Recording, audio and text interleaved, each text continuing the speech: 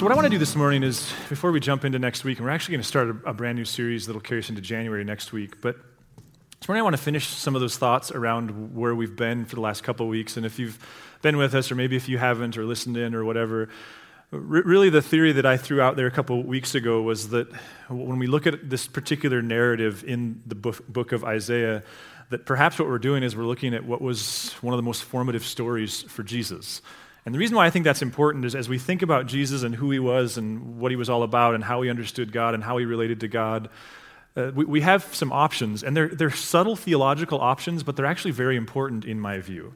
Like one option is to assume that like Jesus, when he came out of the chute, was pre-programmed to have all these thoughts on God and all this way of living and these values. And of course, that would be representative of his being born God, but in my mind, to assume that he just did things the way he did them and related to God the way he related because he was God it's very unkind towards his humanness. It betrays some of what the Gospel of Luke tells us about Jesus growing up and some of what the author of Hebrews tells us about Jesus really having to do the work, which means that the other option, or at least another option, is to ask this question, like, where did Jesus get his ideas about God? And where did Jesus get his understanding of what it means to follow God and serve God and be Messiah? And again, you could just say he made it up, but what to me makes most sense is that he was formed by story. Because when you look at your life and mine, what you see is that the values you carry, the story you're trying to tell, especially as you get into your 20s and 30s, like you've decided which stories matter to you, which stories are beautiful and true and compelling, and this drives the way we live. And so my opinion would be that what we're getting from Jesus in the Gospels is a person who was God, but was deeply formed and shaped by the suffering servant that Isaiah talks about. And so it's not that he made these ideas up. These ideas were present in the Hebrew Bible, but they were often missed. They were overlooked. And I don't think the point of that is even to demonize those people that Jesus shared life with, but to recognize that the way of life that Jesus is portraying as the victorious life, the way God becomes king, quite frankly, it's radical, it's difficult. We have the benefit of Jesus putting skin on it in the cross and the resurrection, and still, it's really difficult to choose this path. So what I want to do this morning is grab one more, I think, really strong connection between this and that, Jesus and that story, by asking these questions around fear. Now, some of you probably got an email from me, but it has to do with this issue of when is fear, and I don't want to assume that you've not thought about this. I'm just trying to contribute to the conversation which is happening for you already in life. But when is fear a sign that you're doing things well? And when is fear a sign that you're doing things wrong? Like we tend to label fear as a bad emotion or a dark emotion. When does fear, to what extent is fear a moral vice? And to what extent is the experience of fear actually a virtue? And one of the contexts I put that in is I was thinking back this week, I still remember laying in bed the night before Teresa and I signed our first mortgage, before we bought our first house. We had for years been living, she moved into this basement apartment that my dad owned the house, and it was rental property, and the basement wasn't rented out. And as we were getting more serious, he gave that to her to live in when she quit her job to go back to college to become a nurse. And the rent was $150 a month. It was neither luxurious nor a pit. It was just a basement apartment. And when we got married, I moved into there, and we lived there, I think, for almost 5 years. And it was $150. And I remember laying in that apartment, in that bedroom, the night before we were going to sign the next day, thinking to myself, what am I doing? Why are we doing this? This is dumb. Why are we quadrupling our house payment? Or our cost of living that way? Why? And it was, for me, one of those first instances where I realized, I'm not free anymore. At this point, up until then, you could quit and do anything. You didn't have to have the job you did. We just had gotten full-time jobs, or I did, and she was just getting started in nursing. And there was this sense of why are we doing this? This is silly. And now I look back on that, and you may or may not share the opinion, but I look back on that and go, actually, I think that emotion was a good sign. It to me indicates that that I was taking seriously the commitment that I was making to a lender, to me it indicates that there was this reality of responsibility that isn't a light thing. And even though now I think about it, I think the reason I was thinking about this is when you look at housing costs now, I suddenly feel like the old guy where I'm like, how are our kids ever going to afford a house? Like our first mortgage, and it was just, I guess less than 20 years ago, 15 years ago, it was for $79,000. It was a pretty good house. Our payment was like $650. I don't think you could rent a shack for that right now. And yet there's this sense of like, that was good emotion. So that's what I want to ask is when is fear actually a positive negative, so to speak? Like, when is it a good sign? When is it God's way of saying, yep, stay down this path? And when does it indicate that you're on the wrong path? Around that same time, I got to perform a wedding for a friend. And weddings are always an honor to perform for people, but especially when it's a friend, it's always lots of fun. And this friend, some of you will know him, but he was super quirky and super hilarious, and he was pretty young. And the wedding it was in late August. It was at Harvest, so up in the Billings Heights. It was like a 95-degree day. I think it was a 5 o'clock wedding ceremony, which means pictures were at like 3 o'clock outside. So that's the context. So we're up in that, usually you have a room set aside where the groomsmen and the groom and people hang out beforehand. And so we were up in that room and we're all getting dressed, putting on our plastic shoes and our like stark black tuxes and things. And I remember watching the groom, who was pretty eccentric and fun to begin with. This sounds weird, but I remember watching him get dressed and realizing he didn't put an undershirt on, which is a little bit weird because those shirts are so thin, and I realized it is going to be so hot. So somehow I took mental note, somewhat subconsciously, of like, oh man, he's going to be a sweaty mess. Well, then he's fully dressed, we're getting ready to go, and I couldn't help but notice, a little overbearing perhaps, that he hadn't put any deodorant on. So I don't know what he had done that morning, but in my head I'm like, nobody wants to have BO at their wedding ceremony, so I'm going to help the guy out. So I said to him, hey, Chris, have you put any deodorant on? And he goes, oh, I don't know. I said, well, you might want to put some extra on. He goes, okay. And so I watched him, because those things are like straitjackets. Like, I don't think you could put deodorant up inside those things if you wanted to. So I watched him. I remember he unbuttoned his thing, just his cuff, just like this, and he starts like reefing on his shirt. And I'm like, there's no way, this isn't possible. And then he got it to about here, and he grabbed his deodorant, and he went, and I'm watching this like, what the heck? And then he does this thing, and I'm thinking it's a joke, and then he does it over here, and he grabs his sleeve, puts the deodorant on, and buttons his cuff up, and he's done. Like, what in the world is going on? So I don't remember whether it was like that day or that moment or a week later. I actually don't remember when, but I was like, hey, Chris, do you remember when I asked you or suggested you should put some extra deodorant on before your wedding? And he goes, no. I said, you don't? I said, no. I said, well, I did. We were getting dressed, and I said, hey, you might want to put on some extra deodorant. And he said, I did? I said, yeah. I said, so then you don't remember what you did, do you? And he's like, no. And so I kind of showed him. And he's like, what? I did what? He had absolutely no idea what he had done, which made me feel better because I was like, man, does he know something about hygiene I don't know? Or did his mama not teach him anything? Like, what is going on here? I look back on that now and I go, makes perfect sense, doesn't it? In fact, everybody who's ever been through a wedding ceremony, or especially I would think if you have daughters, there's probably this sense of like, you better be that nervous before you do that. I look back on that and go, I think actually that was normal. Now, I don't think I put deodorant on my elbows when I was getting married, but it's an appropriate time to feel a certain level of fear, isn't it? Which is, again, it brings me back to this question, and I don't think I'll ever do a PhD, but if I did, it would be around this idea of fear and faith, and not just my opinion, but how does the Bible interact on this issue? Because here's my sense, and I think this is being exposed by COVID exponentially. I want a God who defines faithfulness with comfort. And therefore, it's really easy for me to conclude fear equals bad 100% of the time. But when I look in the story of the text, what strikes me is over and over and over again, it's often speaking of fear as in some sense a positive thing.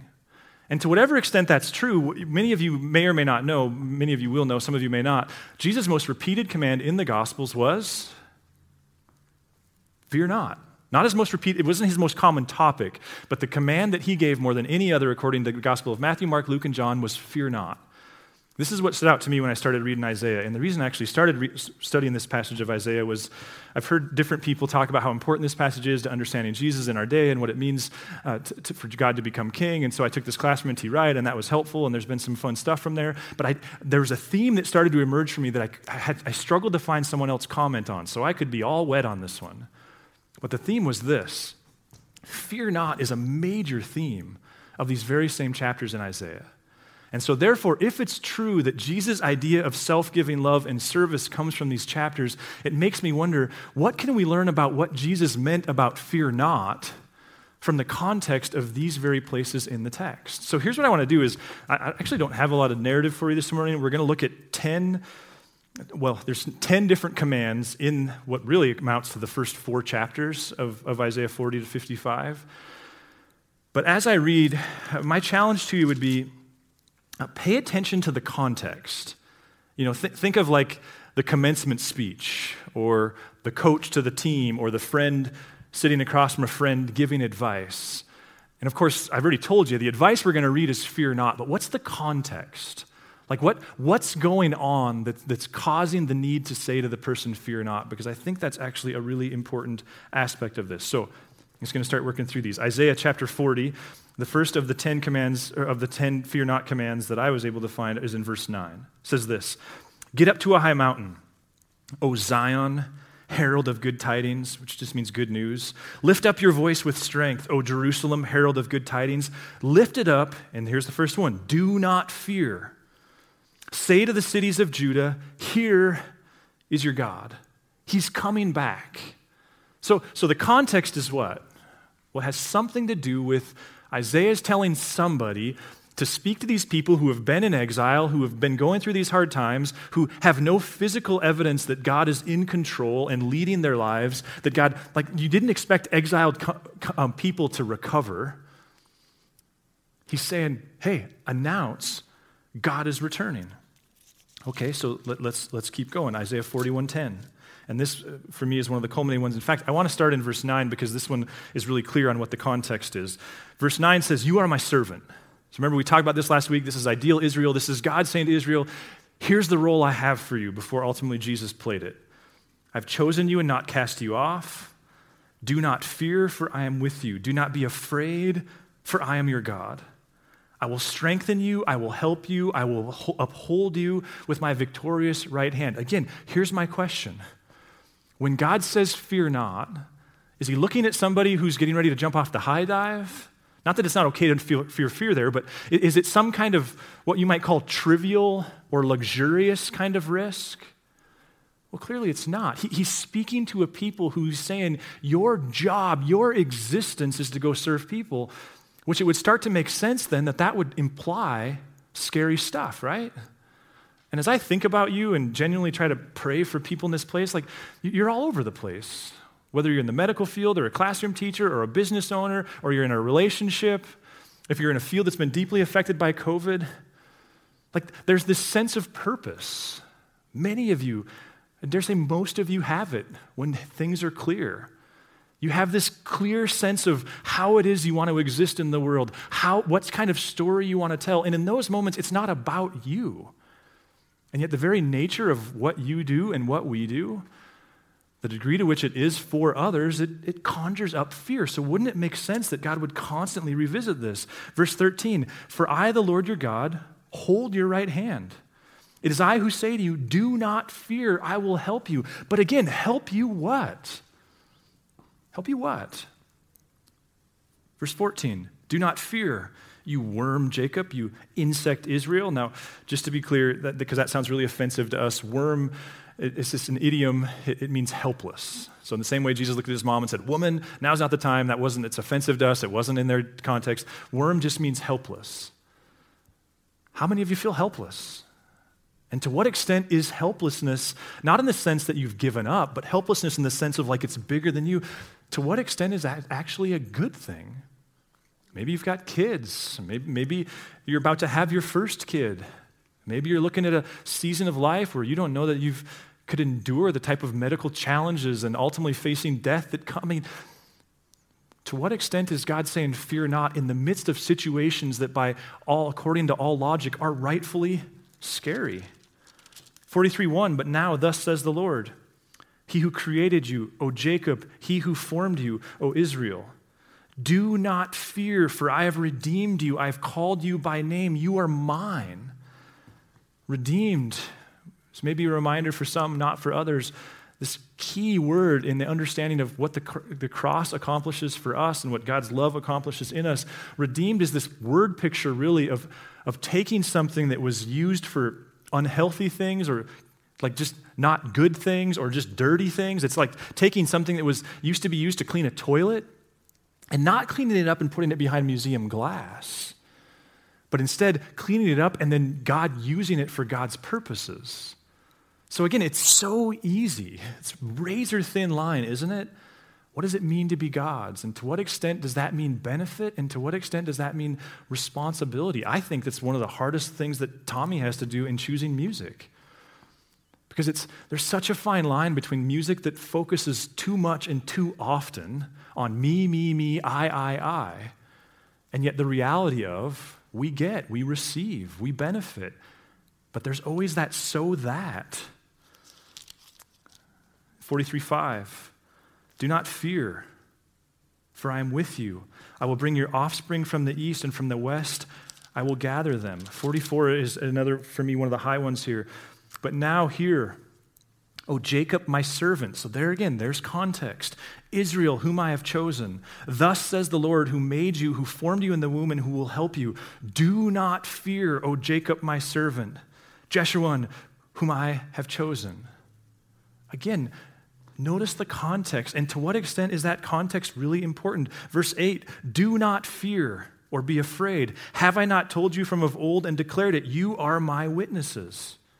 Is there any other God besides me? No, there's no other rock. I know not one. One more.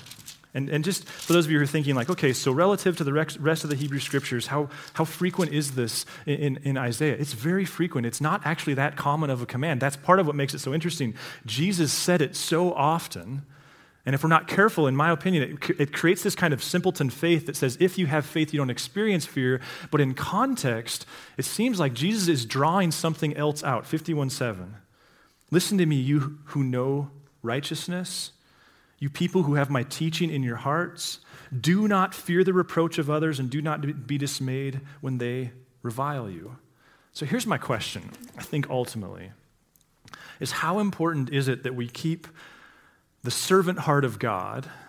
We talked last week about the vocational call of God. How important is it that you keep the compelling why behind your life attached to the fear not?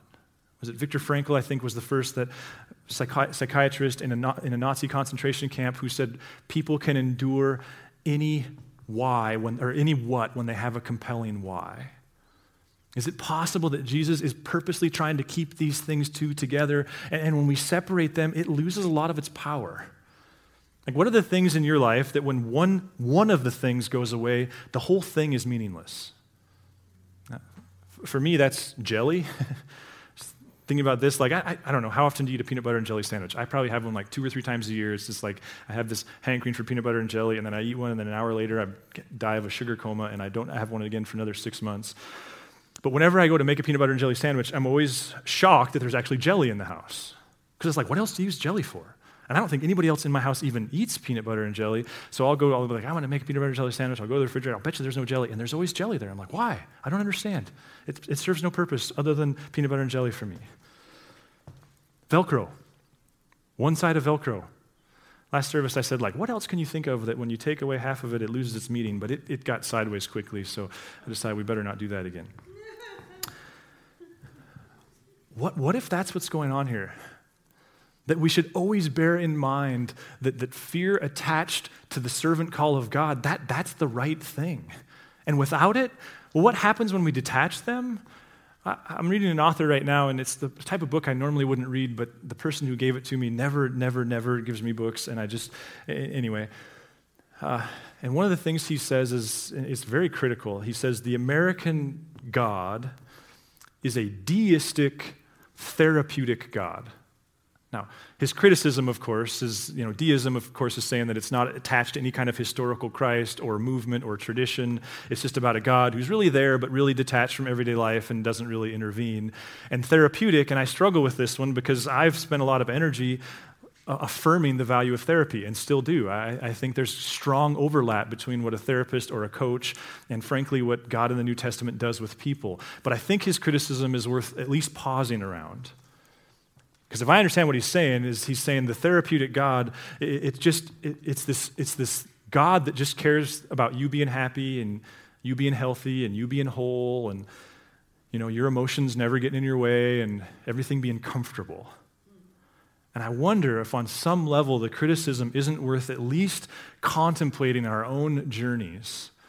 Because it strikes me that a deistic therapeutic God would take the fear not passages and carry them with them through all kinds of priorities that frankly might not be God's priorities. It would completely forget, and if to whatever degree this is true, I'm guilty of it more than anybody. I love a Jesus who just wants me to have good, quiet times in my safe house and then go about and live my simple, little, quiet, comfortable, emotionally balanced life. I wonder if part of the value of COVID is the reminder that I have a friend, and they're constantly saying, now I lost the exact phrase, but it's something like everything's unstable. Everything's unstable. What if that's part of the value of COVID? Is this invitation to step back into what it means to be the servant of God? And I think where there would be value there is there's this audit that we get to go through. To whatever extent we've been able to slow down enough to hear ourselves, to let because I get it. I understand anxiety as well as most, that sometimes when you're in the throes of a fear episode, you don't necessarily have logic. But the good news is your adrenal glands can't pump forever. I've learned that too. What if part of the value, the logical faith value in the midst of those moments is just to ask what's the fear attached to? And sometimes it might really lead to a place of repentance, because sometimes fear is just this glaring reminder that your life has suddenly become about you. Me, I, safety, safety, safety. Maybe sometimes fear is an opportunity to repent of deviating from the story you wanted to live. And at other times, maybe you're in one of these right now, fear is actually an attaboy, an attagirl. It's a confirmation that the life God has called you into, the values he's given you, the occupation and the vocation that you're giving your life to, it's rightfully scary and difficult. And maybe sometimes that there's a way to turn that emotion and go like, oh yeah. Because Jesus didn't say fear not to a bunch of people who were trying to build a resort on the beach, frankly. He kept saying fear not to a bunch of people who would literally give their lives to serving people. And I don't want to get overly dramatic there, but it is this reminder that his thing was when you find your life, you lose it. And when you lose it, you find it.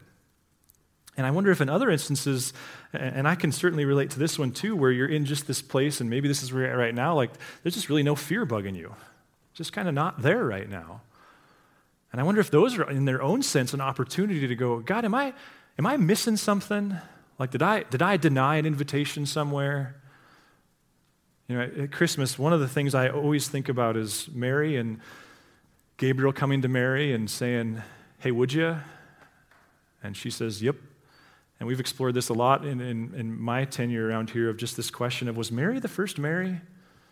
Like, were there other teenage girls who were given the opportunity and the sacrifice involved that went like, nah, thanks, I got plans? I wonder, I know for me that at times, a lack of fear in your life, it's not necessarily a good thing. It's an indication that maybe there was an invitation that you passed on and a chance to re-engage. I get it. This is tricky with a pandemic, and the last thing I want to start doing is offering that this is a simple solution. But I do wonder if we do well to slow down a little bit, to breathe a little bit, and make sure that the prevailing narrative of fear is the same narrative that we signed up for a couple years ago.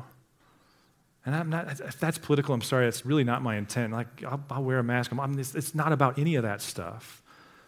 But I do think that if we're not careful, I have mostly optimism around the church and its future, despite all the endless speculation. My fear, if I have it, is to what extent will we emerge, and not just narrate, but just Christ followers, to what extent will we emerge from all this with the high value of service towards others that we entered into it with? And how do we know when what started off because it was dangerous has merged into it's just convenient?